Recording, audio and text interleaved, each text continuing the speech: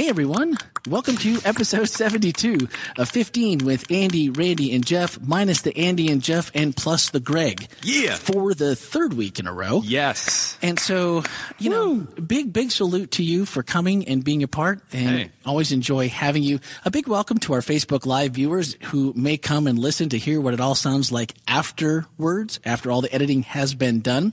For those of you in podcast land, if you want to see what happens here on the podcast, we have moved from our cozy little area on the second floor down to the worship center, set up a camera, and voila, here we are, for better or for worse. Yeah. But there are actual benefits. We edit the audio. We are not editing the video. So for those of you watching, yeah, we're sorry. Mucho apologies. Yeah, that's radio voice. We only edit the actual podcast itself. The live broadcast will be archived on the Florida Hospital Church Facebook page, and the link is already in today's episode notes. So on Facebook, so go back and check those, so that you will be able to go back and watch if you so choose. And you can check on the comments and questions and share with anyone else that you feel may be interested or benefit from the topic and the conversation at hand. Of course, here on the podcast, as always, you can send your comments via text or voicemail, 407-965-1607, and email podcast@hospitalchurch.org. And of course, in the church mobile app, which there is a link for that as well, but it's hospitalchurch.org/FHCAPP. See, now we're a minute and a half in, and we're just getting through everything. That's where the 15 minutes comes from. That's where the 15 comes from. Yeah. So on to this. Well, before we get to this week, last week our episode was By Faith Alone by Andy McDonald, where we decided that no comment. Oh, it's okay. By faith alone. Last week you had filled in the blank before we finished. So I was just waiting for you. We decided that you, by faith alone, are justified, which is something we all need to not only remember, but hold on to each and every day. If you haven't listened to that message or the podcast episode, you do not want to miss it. You can watch and listen to both, as previously mentioned, in all those different places, iTunes and in the church mobile app, or even on the church website. But this week, By Grace Alone, this one makes me a little bit more nervous. Faith, that seems reasonable. But grace, what seems reasonable about grace? You don't like grace? Well, I mean, I like grace, but I'm just wondering what's reasonable about grace. That seems to be the sticking point. The opening paragraph said that the amazing grace is simply acknowledging that the Bible teaches that the totality of our salvation is a gift of grace from God.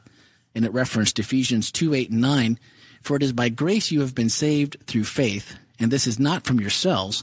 It is the gift of God, not by works, so that no one can boast. Amen. Breathe. But I like to do things, Greg. Well, that's good. And I also do things like play with your girls and yeah. You know, love them, love your wife. All good things. Love people. Yeah. But we've entered into the last couple of weeks of discussion, and I was a little confused. And this week, I don't really feel like I'm confused. I'm pretty sure I'm exactly clear on what we're talking about this week. Okay? This week, I feel like I may be a bit of an expert, actually. Sweet. So we'll see how that goes. However reluctant. Should I go then? No, please stay. However reluctant I may be to publicly admit that I'm an expert. Andy brought up Ephesians 2, where Paul lays it out pretty distinctly who I am. As for you, you were dead in your transgressions and sin. There's no, hey, you should probably work on X and Y, and don't forget to polish up that Z a little bit while you're at it. Just D-E-A-D, dead. So enter grace. Is it any wonder, though, that when we look at ourselves honestly, really taking a deep look at ourselves, against even remedial benchmarks, that we often just feel like there's no hope. There's no hope. If I'm this bad, how can this possibly be true? You're asking that question? I'm asking that question. Well, I mean, I think it speaks a lot to the love of God. You know, when John talks about, you know, God is love, like he just equates him to that. And when you start to actually like spell out, like, no, it's not 99% God and 1% you, which is one of the things that Andy talked about. There's not these like little things, like we were so far, like the relationship was so far and so broken, right, that there's nothing that we could do to restore it, right? Right. And that's what grace is. It's that restoration of that relationship. And when you start to spell it out like that, you really start to see just like how amazing like God's love, his desire to restore what was once broken is. And it just really starts to put it in perspective. I love that perspective. But so much of what our worldview and rules that seem to govern our view of grace, we got scorecards, we got checklists, we're working harder to get ahead. These are all things that we do in our daily lives for work, for maybe ourselves, maybe spiritually. Then what does that, when we're engaged in those kind of activities, what does that tell others and God about what kind of Christians we are? Oh, well, we're scorecard Christians in this case. And how, when we're in that, I mean, one of my favorite Andy Stanley quotes is, Christianity teaches that when man sinned, God opted for forgiveness rather than fairness. He opted for grace and mercy rather than justice. So how do you rectify those two for people that just can't seem to get past? It feels really good when, and we kind of talked about this last week, but it feels really good when I get stuff right. And it almost makes me feel like I'm kind of putting arm in arm with Jesus and I'm kind of walking this grace thing with him together. That how do we end up putting those two things in, I don't want to say that we want to separate them necessarily, because I think those good works come hand in hand. But if we really are holding on to that 1%, how do we let go and exude that so that we don't come across as scorecard Christians or as bootstrap Christians? How do we act? How does that look so that when somebody looks at us, even if we obviously will never have it all together, but at least how do we let that shine through? So for people that maybe are new to this, going, I don't even know what this looks like. I'm still trying to digest the fact that I don't have any part to play in this. That's difficult to try to take that next step in that walk, in that daily activities, the daily who I am. Yeah, so you asked, what can we do to keep from coming across that way? The challenge with that is that has to do with other people's perceptions, right? So I may be coming at it from a genuine spot. Sure. But other people may say, well, he's just, it's all a show for him. So I guess I'm about me and the way that I'm going to act and how my actions come across as more about, checking where I am, right? And Jesus even talks about, taking the plank out of your eye, before you, try to find the sawdust. And I think it really has to deal with dying to self and trying to understand the motivations behind what I'm doing and why, so that I don't fall into that trap. Because I think there are times when you may have maybe the wrong motivation. And sometimes God can even use those things to his glory. But that ultimately, for me, I see it more as just trying to be drawn closer into Jesus and to, I can't control people's perceptions, but I can control at least what I'm doing. Yeah, and how I'm knowing, I'm knowing God. Again, if we go back to faith alone, it's I can control my desire to want to grow closer to Jesus, but I can't control how people perceive the things that I do. So part of that, maybe something to hold on to. Ephesians 2:10, Andy referenced it in his message. For we are God's masterpiece. He has created us anew in Christ Jesus so that we can do the good things he planned for us long ago. And I love the sounds of masterpiece, created, and things planned for us long ago. Seems like when life really starts getting heavy, or maybe we're not in the spiritual place that we want to be, that gives us something to hold on to. Or for those that, again, might be new and just trying to figure this, even how to start this journey, are these just old words in an old book that just seem too good to be true? Or is there something that they can just latch onto to say, yeah, I can grab a hold of this and I can believe it, and it's what I need to help pull me through? How does someone take a hold of that? There's so many people get stuck on, there's a part that I'm playing.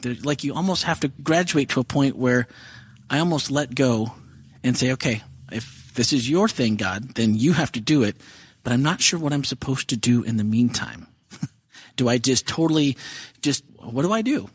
Because I felt that way long time ago, before it was explained to me in such a way as it has recently here through the last couple messages and ongoing, because I think we're a pretty grace-filled community here. But it just was a very difficult thing to try to first get your mind around. And then once you say, okay, fine, I'm convicted of this, I'll do this. But I don't know what that looks like, especially in the early stages. Yes. It's a difficult. No, I know. It's difficult, but this is the struggle that as I was thinking about this message this week, that to me is the struggle, is to how we can say it, we can believe it, but to tell someone who doesn't really know it or hasn't really they may know it, but they haven't been able to start living it. That's the part where I feel like we fail people the most.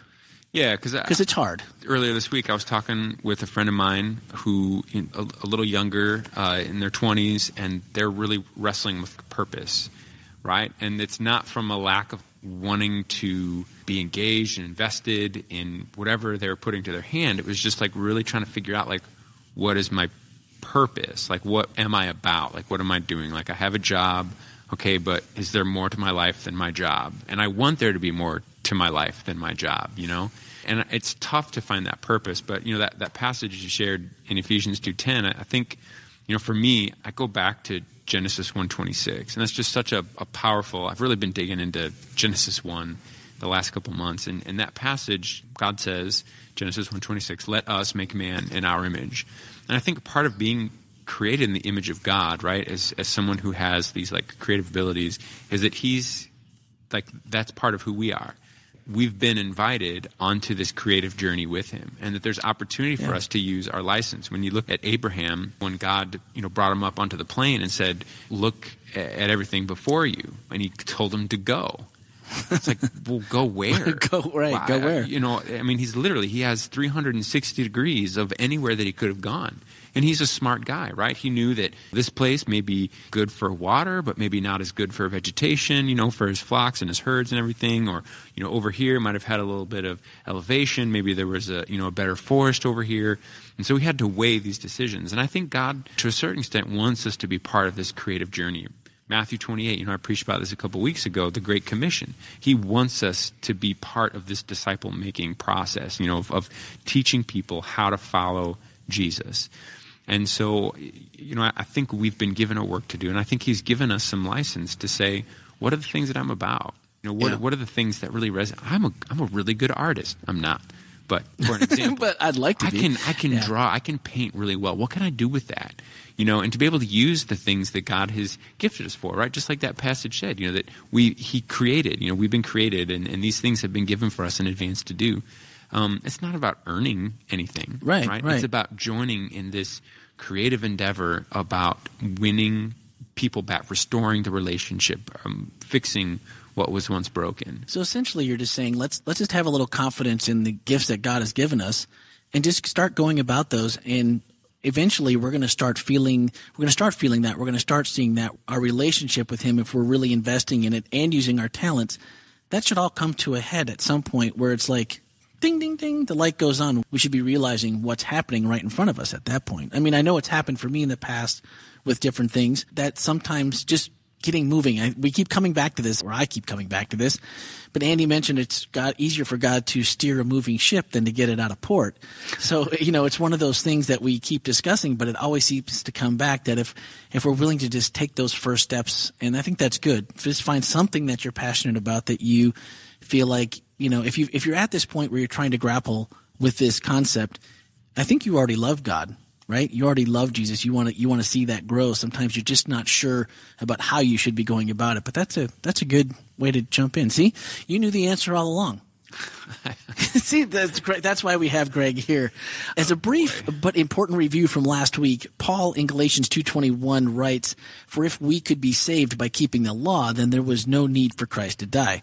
Now, we're not going to go back and rehash last week, but this week Andy used that in a reminder, saying we are not only saved by an act of God's grace, we are transformed by that grace. And I think that's part of what you just talked about, is if we're willing to just step out and realize through that. Maybe some people would interpret that or confuse that with the successful pulling up on the bootstraps, but really that transformative power of grace really becomes what we're trying so hard to achieve anyway.